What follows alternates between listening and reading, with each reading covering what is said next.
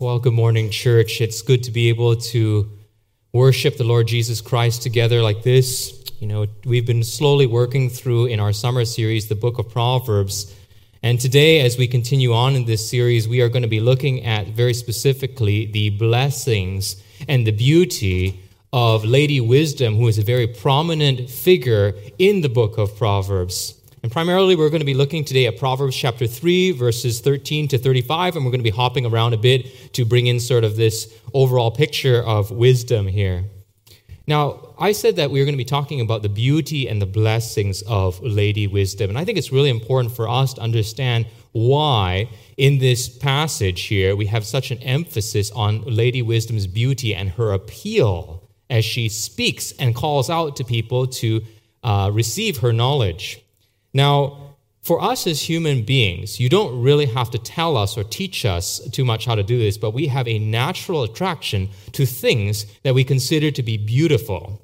And whether that's natural things like in the world or it's human physical attractiveness, there's a sense in us that we know something is particularly attractive. We like things, for example, that have symmetry, that have patterns, that have order, and we don't like things that are disorderly or asymmetrical and so on. Now, there was I read about a University of Toronto study that was conducted on female physical attractiveness, and they found that the reason that many people find the actress Jessica Alba to be particularly appealing is because when you take the profiles of women and you average them all together, her face is found to be just about in the center of the average of the majority of female faces put together, which suggests that what we like actually is average, in the middle, order, symmetry. Now, the reason I think that we love this actually is because we as people who are made in the image of God love the things that God has made. We are made like Him, made to reflect His goodness, His glory, His order, and His good way of doing things. And therefore, when we see things in this world that reflect that, the nature of our God, our hearts naturally gravitate towards them. We don't need to be taught this. We just implicitly understand it. Now, beauty is incredibly powerful because beauty tugs at the heart, whereas arguments, logic, and stuff tug at the mind. And what we're seeing here in the book of Proverbs is that, yes, you do have exhortations and commands. Don't do this and do this, things of that sort. Just like you see, for example, in Deuteronomy and the other books of the law, specific commands. But there's another way to reach people and to urge them to live a life that is pleasing to the Lord, and that is by painting pictures and appealing to the heart directly with an appeal to beauty. And that's what's actually going on in here.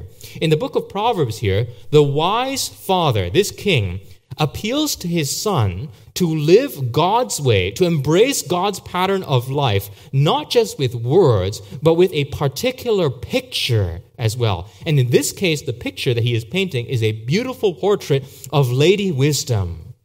So, for example, in Proverbs chapter 4, verse 7, this is how he describes Lady Wisdom. The beginning of wisdom is this: get wisdom, and whatever you get insight. Prize her highly, and she will exalt you. She will honor you if you embrace her. She will place on your head a graceful garland, and she will bestow on you a beautiful crown. See, the way that you and I normally fight bad behavior, especially in our kids, or when we see it around the world, is we usually threaten with punishment because it's very quick and it's very direct. But ultimately, when you think about it, fear is actually a very poor motivator, because when the fear source is removed and the threat of punishment is removed, so is the motivation as well to obey, right? You walk out of the room, you leave them there for a little while, they think they can get away with it, right? And they just go for it. So that is one way, of course, that we can get people to function a certain way to use fear. But as I already explained earlier, there is another way to motivate people, and I think that is a powerful one as well, and that is, like I said, an appeal to something that is better. In this particular case, how does the speaker here motivate the son to fight against the pull of easy money and the allure of the beautiful temptress and adulteress that's found in the other chapters of the book, and all the powers and stuff that the world has to offer? And the answer to that, as we're going to see, is that the way to fight beauty and the power of the pull of sin is actually with a greater pleasure, with a greater power, with a greater sense of beauty.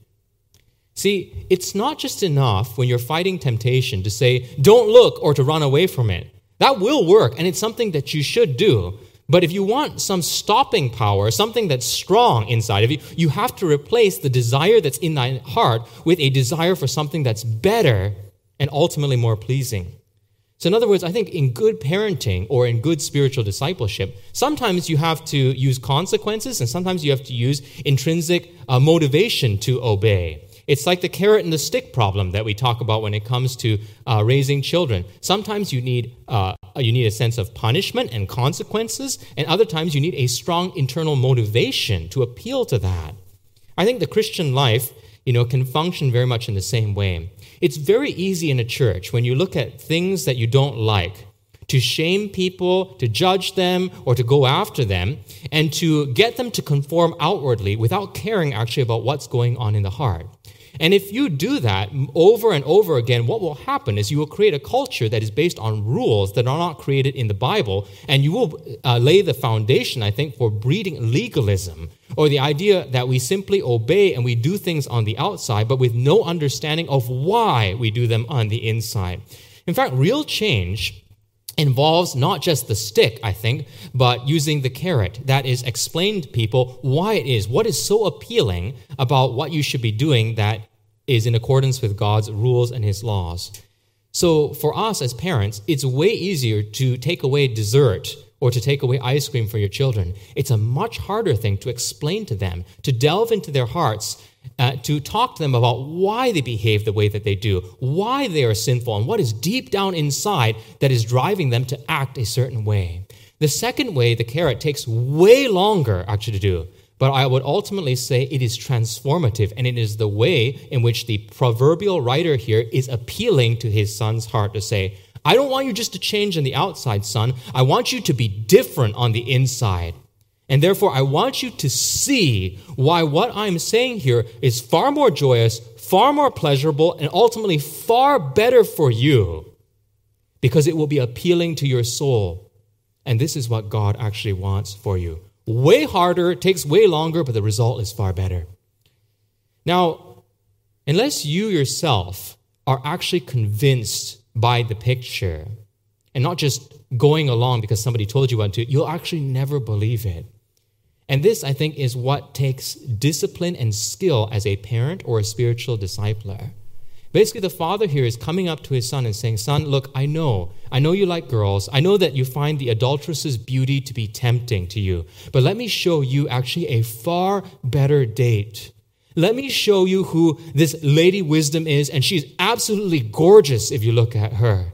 When I am done painting a picture for you of the peace, the prosperity, the kindness, the honor, the riches, the good, the comfort, the security, and intimacy that she brings, you will see inside your own soul that nobody else can compare to her, and that's who you want to be with. Make her your closest friend and your acquaintance. It doesn't matter if you're single, you're male, or you're female. This applies to everyone here. Everybody needs to have a relationship with this gorgeous Lady Wisdom. Now, the question for us as we look at this text is, why is a relationship with Lady Wisdom so supremely valuable? What about her makes her so appealing that God puts this into the scriptures and says, look at her?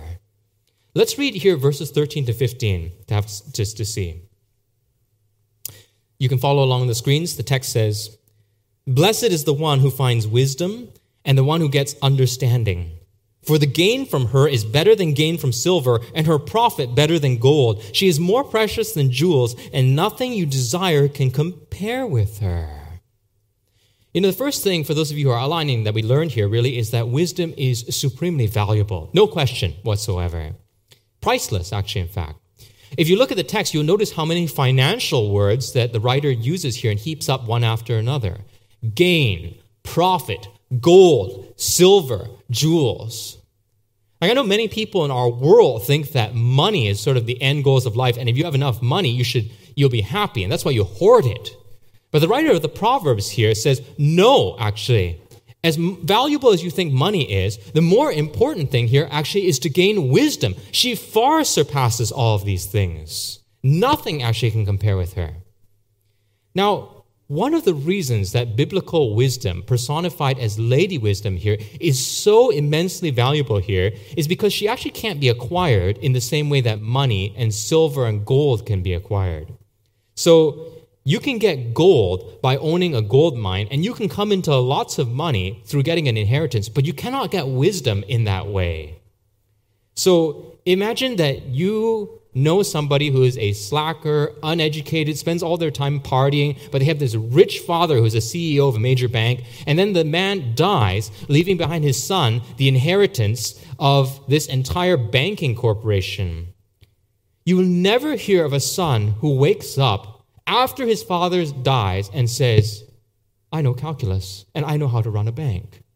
And the reason why you'll never see that, him rise to suddenly going from being an irresponsible person to being the CEO of a major bank, is because even though he inherits the title to his father's business, he does not inherit his father's wisdom and skill in knowing how to run the company.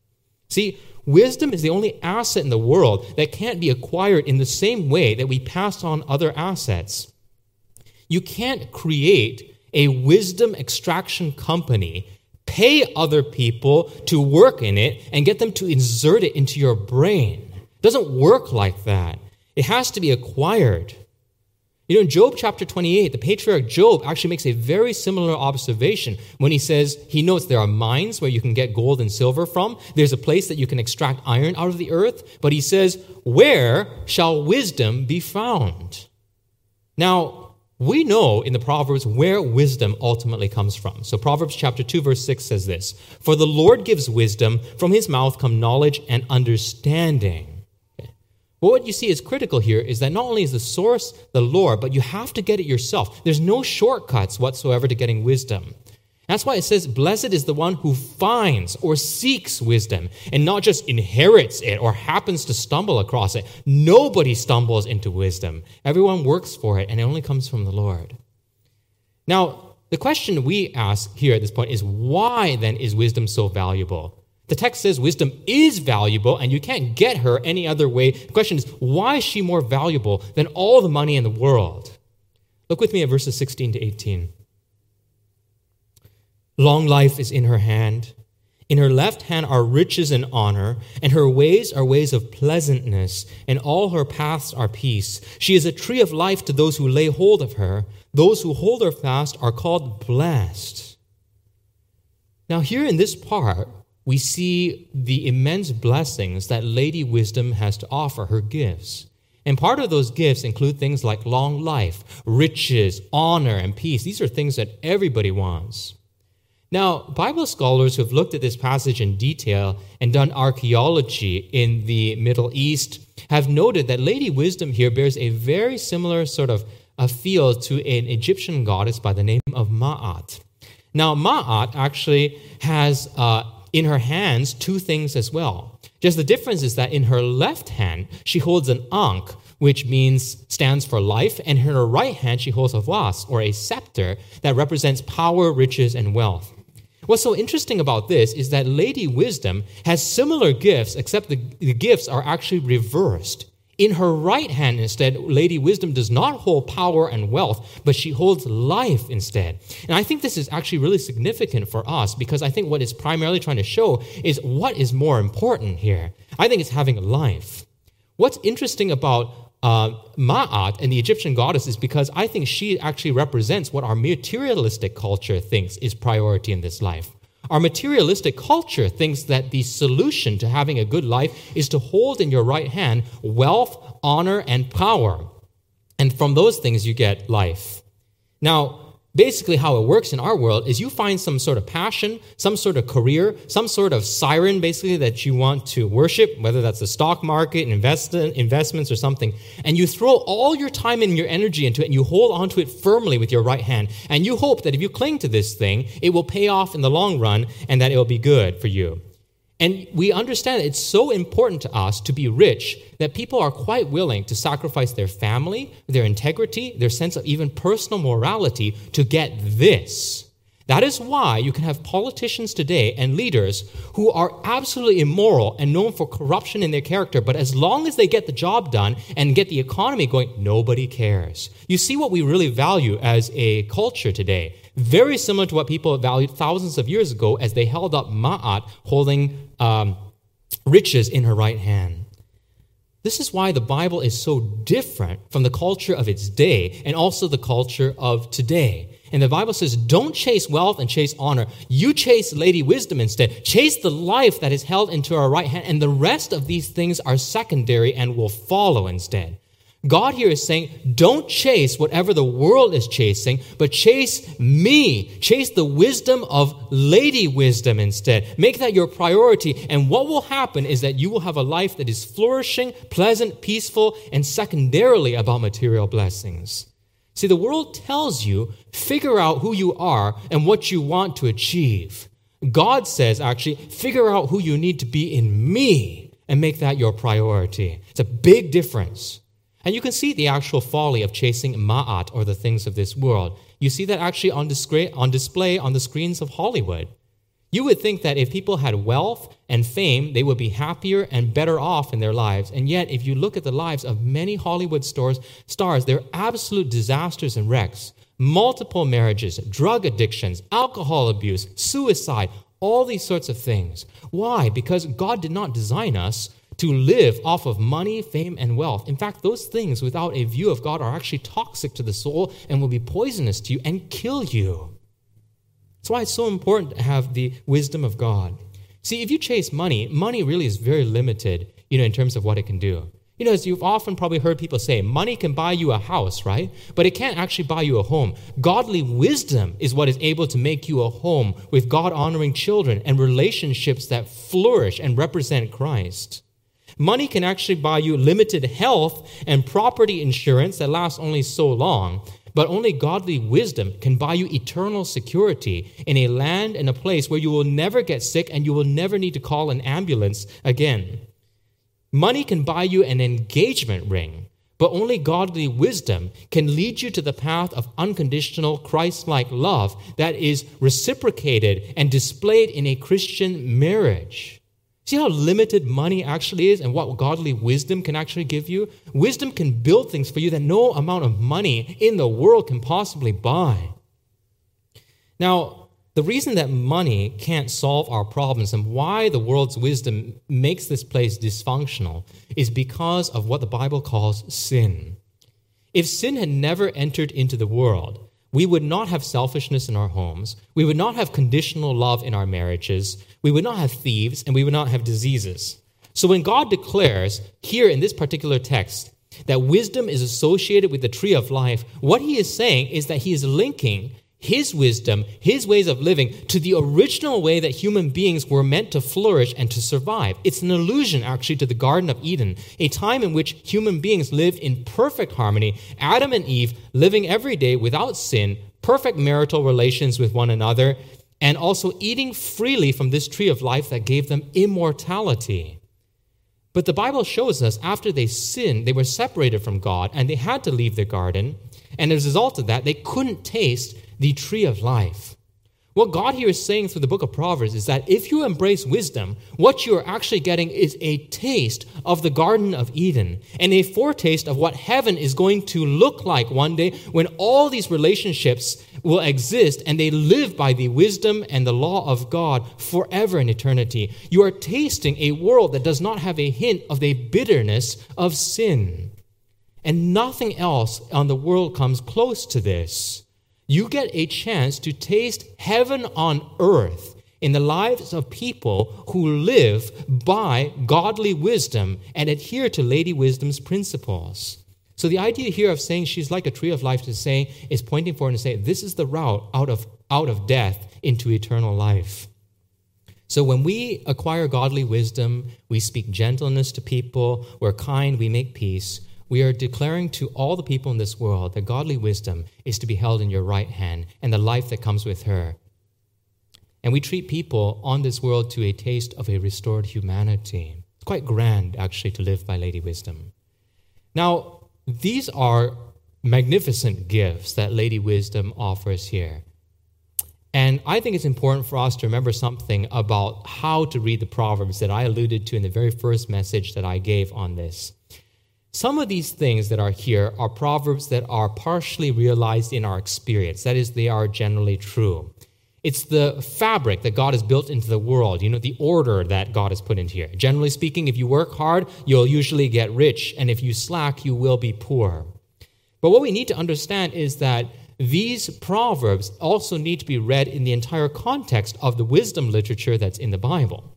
So the Proverbs speaks very in punchlines, short little aphorisms here that are not meant to be all-encompassing and to embrace all the cases without exceptions. So, for example, if you were to read the book of Ecclesiastes, you would almost get a sense that the book is pessimistic compared to Proverbs. Ecclesiastes will say things like, vanity, all is vanity. What's the point of working for anything under the sun? And you put the two together, you'd almost think, Proverbs is saying, if I do this, it will all go well. Ecclesiastes says, whatever I do, it's not going to go well. So what is it? Now, the point is, you've got to put these two together to understand sort of holistically how life works. Ecclesiastes shows you that there are exceptions. And because of sin in this world, things don't always add up. You may work hard, but because of sin and injustice in the world, your goodness and the things you do are swept away by evil. Now, the book of Job, I think, is immensely helpful here because it helps round out our view of wisdom literature. And it helps us to understand that even when Ecclesiastes-type things happen in life and disaster occurs to us, we should never just purely despair. Yes, sin is a problem in the world, but the book of Job shows that even when absolutely disastrous things happen to you, like you lose your family, you lose all of your wealth, there is still a purpose behind it. And for those who trust in God, God will ultimately vindicate at the end of the day. This is why it's so important to read the whole Bible and to look at all of these things together. God has a plan, and He'll work it out. And in the case of Proverbs, yes, in some cases, after working hard, your life may be swept away by injustice. But remember, there are a number of other Proverbs that speak about trusting in the Lord with all your heart and leaning not on your own understanding. In all your ways, acknowledging Him, He'll make your path straight. You know what that's saying? It's saying, don't worry, at the end of the day, even if it doesn't go well for you and you're not in the 90%, it will ultimately go well for you because of the security and the riches you will have in the King's lands for all of eternity. The Proverbs will not fail ultimately. I think it's important for us to understand that these gifts that Lady Wisdom offers here ultimately will never fail. Now, there's a second thing I want to show us here about what wisdom has to offer and what we need to see here and what's so important about wisdom. Look at verses 19 to 20 with me. The Lord by wisdom founded the earth. By understanding, He established the heavens. By His knowledge, the deeps broke open and the clouds dropped down the dew. Now, the second thing I want us to notice here about wisdom is that wisdom is built into God's world. Now, God is very clear from this text, exercised His immense wisdom when He made the world. And we get an expansion of this when you look at Proverbs chapter 8 that talks about wisdom and how God used wisdom in making the mighty mountains, and laying out the sea and making sure that it had boundaries and that it wouldn't go too far out of those boundaries. So all this to say is that when you look, for example, at the intricate pattern of a snowflake, or you explore here the carpet of lush green trees that grace the mountains here of the North Shore, when you look at the waves that lap up against the shore here of English Bay, all these things that you're looking at are things that God has crafted in His infinite wisdom. Now, this is contra the wisdom of our world, that argues that everything that you see here is simply the product of evolution and chance. Richard Dawkins was the famous atheist and scientist who said this: biology is the study of complicated things that give the appearance of having been designed for a purpose. Natural selection is the blind watchmaker. Blind because it does not see ahead, does not plan consequences, has no purpose in view, yet the living results of natural selection overwhelmingly impress us with the illusion of design and planning. I look at that quote in his book, and I read that and I said, how can you say that? Maybe it looks like it was designed because it was designed. I understand. It's coming from a different worldview, a completely different framework. When you look, for example, at the end of verses 19 to 20, that last part about how it says, the clouds drop down the dew. Do you know what that is? It's a comment, actually, on what we know today in our scientific knowledge as the water cycle, right? The water cycle that's absolutely vital for all life to flourish on this planet, for our crops to get rain and to be able to grow, right? Rainwater falls, it goes down into the groundwater or rivers, goes out to the ocean, evaporation occurs, and then becomes rain again, and so on. That's what he's talking about here. Now, did you know that the water that is evaporated from the world's oceans and comes down later as rainwater to allow us to grow our crops, do you know how much of it actually is evaporated every single year? I was doing some reading on this, and I found it was 495,000 cubic kilometers. Now, that kind of number, we just really have no way of fathoming how much it is. Let me just explain. 1 cubic meter of water, 1 meter by 1 meter by 1 meter, weighs 1 ton.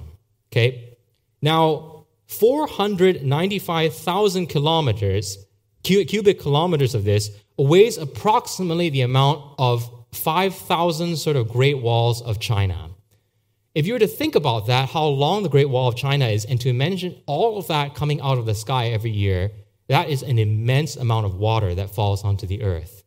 And yet, in the wisdom of God, God does not just allow Great Walls of China to come flooding over the earth, crushing human beings under it, but he causes all of that rain, tons and tons and tons of it, to come down in tiny little 30-milligram droplets called rain. And you can walk out in the midst of a rainstorm here in Vancouver, and though millions and millions of tons actually descend on the whole world, it does not kill you. It would be a very different story if our usual way of watering the earth was hail the size of baseballs instead. Actually, I did read about a village that experienced hail the size of baseballs once in the late 1800s, and it killed 200 people in it. If God did not design the world with wisdom and give us rain droplets, most of us will be dead from the water cycle. Why that's so important to understand is that even many scientists have observed, atheists included, that the world seems to be extremely fine-tuned to be able to support life. Dr. Paul Davies, who's a physicist, has made the observation that if the nuclear strong forces that are in an atom, that is the force that holds together electrons and neutrons and protons, all these tiny subatomic particles that are in every single thing that composes all matter in this world, he said that if the strong force there was just 2% or a few percent weaker in here, the world as we know it would not function. For example, he explains that hydrogen in the sun would not fuse the same way, and the sun would not give the same type of energy that it gives, making life impossible on our planet. Just 2%. There are other scientists who observe that there are many other constants in this world that if you were to adjust them slightly, the whole universe would unravel. Very strange that our entire universe seems to be very delicately calibrated to support life on this earth. This, I think, actually is the incredible wisdom of God. A God who, as we make technological advances, as we plumb the depths of physics and we explore the world, we realize, God, you are a master here, and we are exploring the mind of a genius. See, the incredible wisdom of God is everywhere in nature. And this is why in Proverbs, the writer actually draws a lot from the wisdom of nature, pointing it out and showing the immense wisdom of God and what you can learn. Now, I don't know how many of you know this about me, but I actually really love birds. They're actually one of my favorite creatures, and I can't have any, right, or be around them too much because my wife is deathly afraid of birds, so I'll never probably ever be able to own a bird. Now, one of the birds that I actually find most fascinating is the kingfisher. The kingfisher is an amazing bird in that it can spot fish from really far away, and it swoops down out of the sky and goes straight into the water and snaps these fish out. Somehow also its visual system is able to take into account refractions in water, and basically it almost never misses. Now the kingfisher is able to actually penetrate the water with its beak that is perfectly aerodynamically designed for it to fly through the air, and also with the way that water wicks past the beak to enter the water actually without a splash, allowing it to get at the fish and nip them actually out of the water and to feed itself. The kingfisher can hover in its place until it finds the fish, and then it just goes for it. Now, I read also about this man named Eiji Nakatsu, who is a Japanese engineer who was also an avid bird watcher, And he observed the same thing about the kingfisher. And as a result of his observations of the kingfisher, chose to redesign the noses of the Japanese bullet trains to match the facial features of the kingfisher and also its beak. And this is what allowed the Japanese bullet trains to achieve their maximum speed of 320 kilometers an hour. In fact, there's actually a whole branch of science today that is called biomimicry. And biomimicry actually attempts to copy nature, what nature does to solve real-world engineering problems. And their tagline is this. It's an acronym, WWND, and it's what would nature do? You know, when I read this, I couldn't help but laugh when I thought about it, and I realized it's so close. It's so close to what Christians think. Except as Christians, we think, what would Jesus do? When I look at the world around us, I say, what would Jesus do? What would Jesus do as he designed a kingfisher? What would I do then to mimic his infinite wisdom? Nature's not smart. God is smart. And we copy him and his wisdom. See, our culture that is godless and doesn't know the true and living God has no choice but to worship Mother Nature. But we know the truth, and that there is a God who rules over all things. And we do well to study the wisdom of God in the natural world and to learn from it. I think that's why all throughout Proverbs, there are these commands like to look at the ant, look at the lizard, look at all these other fearfully and wonderfully made creatures and learn from them because they are infinitely well designed. They are well designed by an infinitely wise God. See, when you and I study things like astronomy, mathematics, or physics, and you practice engineering, looking at animals and trying to copy them to make devices that promote human flourishing or promote transportation, all these things that you do should drive you actually to your knees and to worship God for the immense wisdom that he has on display in every part of the world. And the amazingness of this, I think, is just praiseworthy. That's why I think that many Christians should go home and spend some time getting BBC documentaries and National Geographic and just putting them on for your family to watch, and then you worship as you watch these things and look at the creatures that God has made. God designed the world with wisdom in mind. And when you choose to do things that go outside of the order that he has put into place, that is unwise living, and you go against the grain of what God has built in this world, and the results are disastrous. And that's why harm comes to people, when you try to live in a way that is not the way that God has intended or designed for you to live. Now, as wonderful as it is to worship God for his wisdom, there's actually something else that Lady Wisdom offers to us here, to those who listen to her. Look at verses 21 to 25. My son, she says, do not lose sight of these. Keep sound wisdom and discretion, and there will be life for your soul and adornment for your neck.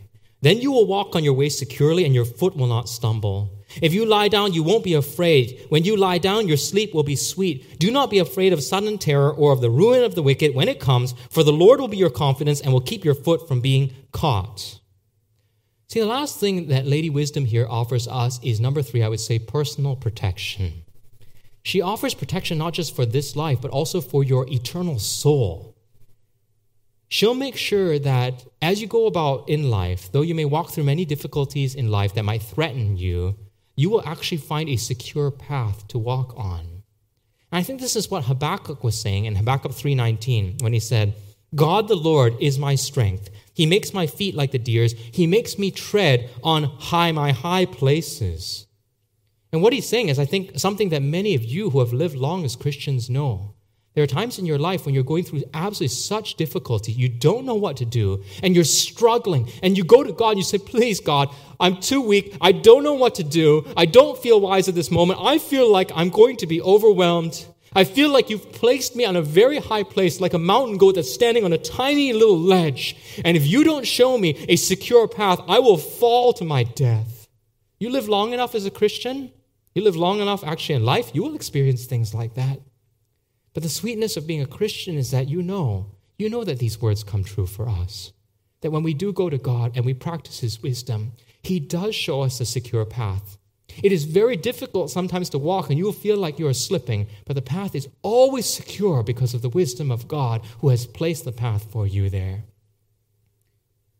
The question for us, brothers and sisters, is can we trust God to cling to that? Do we believe that we'll actually be able to sleep well at night, even though we're perched high up there on the ledge because our anchor is secure and the God who has put us there has a way of getting us out? See, God is our confidence. He is our defender according to this. And we should not fear those who can kill the body, but cannot kill the soul in hell. To embrace wisdom is to embrace the ultimate path that leads to life. And there is where we find our ultimate personal security. Now, those are three things that wisdom does for us. I'd like to show you three things that wisdom does in our lives for others. Verses 27 to 28. Look at this. Number 4. Wisdom always gives good to others. Do not withhold good from those to whom it is due when it is your power to do it. Do not say to your neighbor, go and come again. Tomorrow I will give it when you have it with you. Okay? So in this particular section at the end here, we learn that wisdom is not just of a benefit to you, but of a benefit to those around you. You know, when we think about how Canadians live according to their philosophy of life, the Canadian motto and mantra that undergirds most of our thinking is, do your best to be individually happy and make sure you don't hurt anybody or offend them in the process. That's typically what it means to be a Canadian. Now, if you were to measure that philosophy of thinking and life according to the Bible standard, the Bible would say that falls woefully short of what it means to live a good life. The Bible says that's actually not good enough. In fact, the wisdom of God here actually says, do not withhold good from those to whom it is due. Now, that's very different because that's saying you have an obligation actually to always do good to other people. It's not just about, I don't hurt anybody, that's why I'm a good person. The Bible says, no, you have an obligation always to do good, never to withhold good. That's what it means to actually live a wise life. And you see how the Canadian standard falls so far short of God's wisdom for life. This actually matches what Paul has to say when he quotes Jesus, who said, it is more blessed to give than to receive. The goal of life is not just to grab, but the goal of life, according to the wisdom of God, is to give and to give it all away. And that's what it means to be blessed. See, we normally think of sin as something negative that we do to somebody else. But here we learn the proper question to ask when it comes to, am I living a godly and a wise life, is not, am I hurting anyone? The question to ask is, who am I serving? It's not who am I hurting, but who am I serving? And then you will know whether you have wisdom. Let me show you quickly a second thing that we learn here, verses 29 to 30. Do not plan evil against your neighbor who dwells trustingly beside you. Do not contend with a man for no reason when he has done you no harm. See, this shows us, I would say number 5 in your outline, is that wisdom builds an environment of trust with others. And this is absolutely foundational to anything. Communities cannot function without trust. A marriage does not function without trust. And here wisdom says this is the type of benefit that wisdom gives to those around you. A community of trust, people who do not plan evil against their neighbors, people who don't argue with others for no reason, people who promote a lack of harm, promote safety, that is, and bring no harm. Let me show you one other thing here, verses 31 to 35. Do not envy a man of violence, and do not choose any of his ways, for the devious person is an abomination to the Lord, but the upright are in his confidence. The Lord's curse is on the house of the wicked, but he blesses the dwelling of the righteous. Toward the scorners he's scornful, but to the humble he gives favor. The wise will inherit honor, but fools get disgrace. In other words, you see here, number 6, that wisdom promotes peace actually with others. No fighting, no violence. We don't go this way. We disassociate from those who are violent and mean to seize things from other people with their power. Whether this is with physical violence or manipulation and violence with words, the one who is wise steers away from this because this behavior is absolutely reprehensible to the Lord. Now, I touched on these things very quickly because this is just the tip of the iceberg of the proverbial wisdom. And in the coming weeks, we are going to see more of this. That is how godly wisdom practically affects your speech, your relationships with your neighbors, your friendships, your love, how you use your money, gossip, and all these other things. My point is this. Everyone in this world has a choice to make. And if you choose the godly path of wisdom, godly wisdom offers you not only personal benefit that's eternal, but it will offer benefit to everyone around you as well in multiple spheres. And that's what the whole book of Proverbs was going to show you. The question for us is this. Will we be motivated by gazing at the beauty of God, looking at the beauty of Lady Wisdom, and having our hearts so enthralled by her that we are desirous to take it and then be a blessing to other people as well? See, Proverbs 9, chapter 9, verse 1 to 2 says this about Lady Wisdom. Wisdom has built her house. She has hewn her 7 pillars. She has slaughtered her beasts. She has mixed her wine. She has also set her table. In other words, in plain English, what this is saying is that the wisdom of God waits for you. She's a beautiful hostess. She's actually prepared food, real meat, steaks for you to be able to eat and to sink your teeth into. And this stuff is delicious to your soul. She's mixed fine wine, delicious beverages that you can drink to quench your thirsty soul. And she calls you to say, come on in and eat. Come and take from me without giving me anything in return. Now, Lady Wisdom here may just be a poetic personification of the wisdom of God. But we in the church age don't have to think abstractly about this, but we know what the true fulfillment of this is. And that the true fulfillment, the true wisdom of God is none other than the person of Jesus Christ, who also calls to us and says, come to me, all of you who labor and are burdened. Don't pay me anything, just come to me and find rest. Come and drink from me and be satisfied instead. 1 Corinthians chapter 1, verse 30 tells us explicitly that Jesus became to us the wisdom of God. And in Matthew chapter 11, 18 to 19, Jesus himself says that wisdom is known by her fruits, and he identifies with Lady Wisdom from the book of Proverbs. In other words, if you want to know about the wisdom of God, in our time, you need to know Jesus Christ, who is the true wisdom of God. Think about the 6 things that we talked about with regards to wisdom, right? Wisdom being supremely valuable. Jesus Christ himself is supremely valuable. Second one, Jesus Christ is the wise one through whom God created the world, and he holds it all together. That's why nature looks so perfect and full of wisdom. Jesus is our good shepherd, our best bet for personal protection and defense in this life. Regarding what Jesus does for other people, number 4, Jesus never withheld good from anyone, and he urges his followers to love their neighbors as themselves. Number 5, about truth. Jesus built his church on truth, giving a foundation for trust. And 6, Jesus himself did not respond in violence to those who were harming him, whether they were his Roman or his Jewish executioners, but he instead suffered and died, making peace so that we could be saved. You see, Jesus is the fulfillment of all of these things. The entire wisdom of the Proverbs points towards him. He is the fulfillment of Lady Wisdom, and he calls to us to take the path of life, which we now know today as the gospel of Jesus Christ, which is the road to salvation, forgiveness of God, and the road to living an ultimate godly life. Jesus says and tells us what we could not see in the same way that Lady Wisdom calls out to us and says, there are pitfalls ahead, there's a chasm of sin and destruction that is waiting for you unless you change your course in the way that you live. See how similar the two are. See, what does it mean to actually be wise in this world? Wisdom, to be wise, is to know Jesus, to follow him, to trust him, and to treasure him, and to keep him as your closest and most intimate friend. Wisdom in God's eyes is not determined by how much money you have in the bank or how many letters you have behind your name, but it is determined by how well you know Jesus Christ. And do you respond to his call on your life? Proverbs 9:8 says this, do not reprove a scoffer or he will hate you. Reprove a wise man and he will love you. Now, maybe you're not a Christian here today and you want change in your life, or you're listening to this broadcast and you feel slightly offended about hearing about this notion that you're a sinner. The question for you is, can you listen to the wisdom of God? You might be burnt out. You're so tired. You're at your wit's end with your kids. You've lost your spouse. You have bad relationships. You're in major debt today, and you don't know what to do about it, but you just stumbled on this message today, and you're listening to this thing, and you're thinking to yourself, I need wisdom somehow or another. I just don't know what to do. You know what the problem is that you're facing is that you've been driving on the highway of life without understanding anything about how the highway was built or even how God has designed you to go and travel on this highway.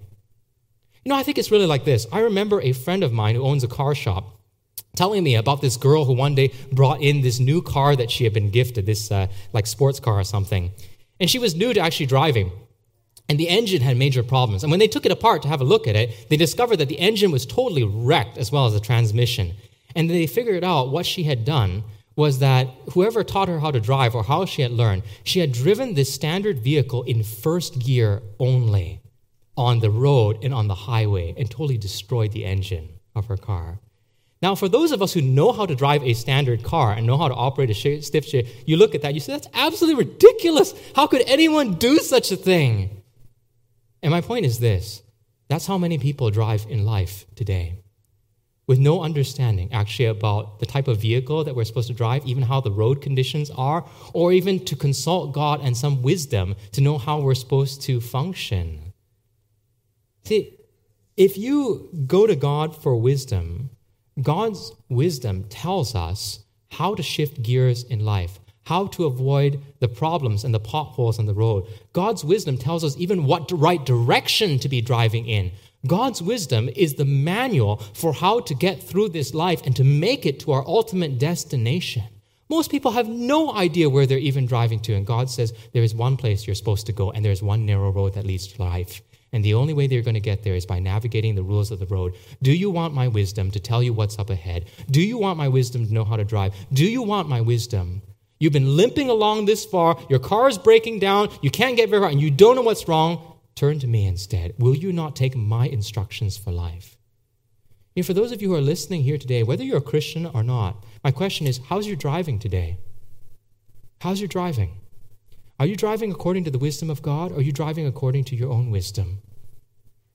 And can you hear Jesus calling out to you today to say, choose me. Stop trying the way that you have been going and choose me. Choose my wisdom. Go out into this world and look at the beauty of creation and realize I am infinitely wise, and that anything I have to tell you is not because I'm here to crush you, but I'm here to actually lead you down a road that will take you to eternal security.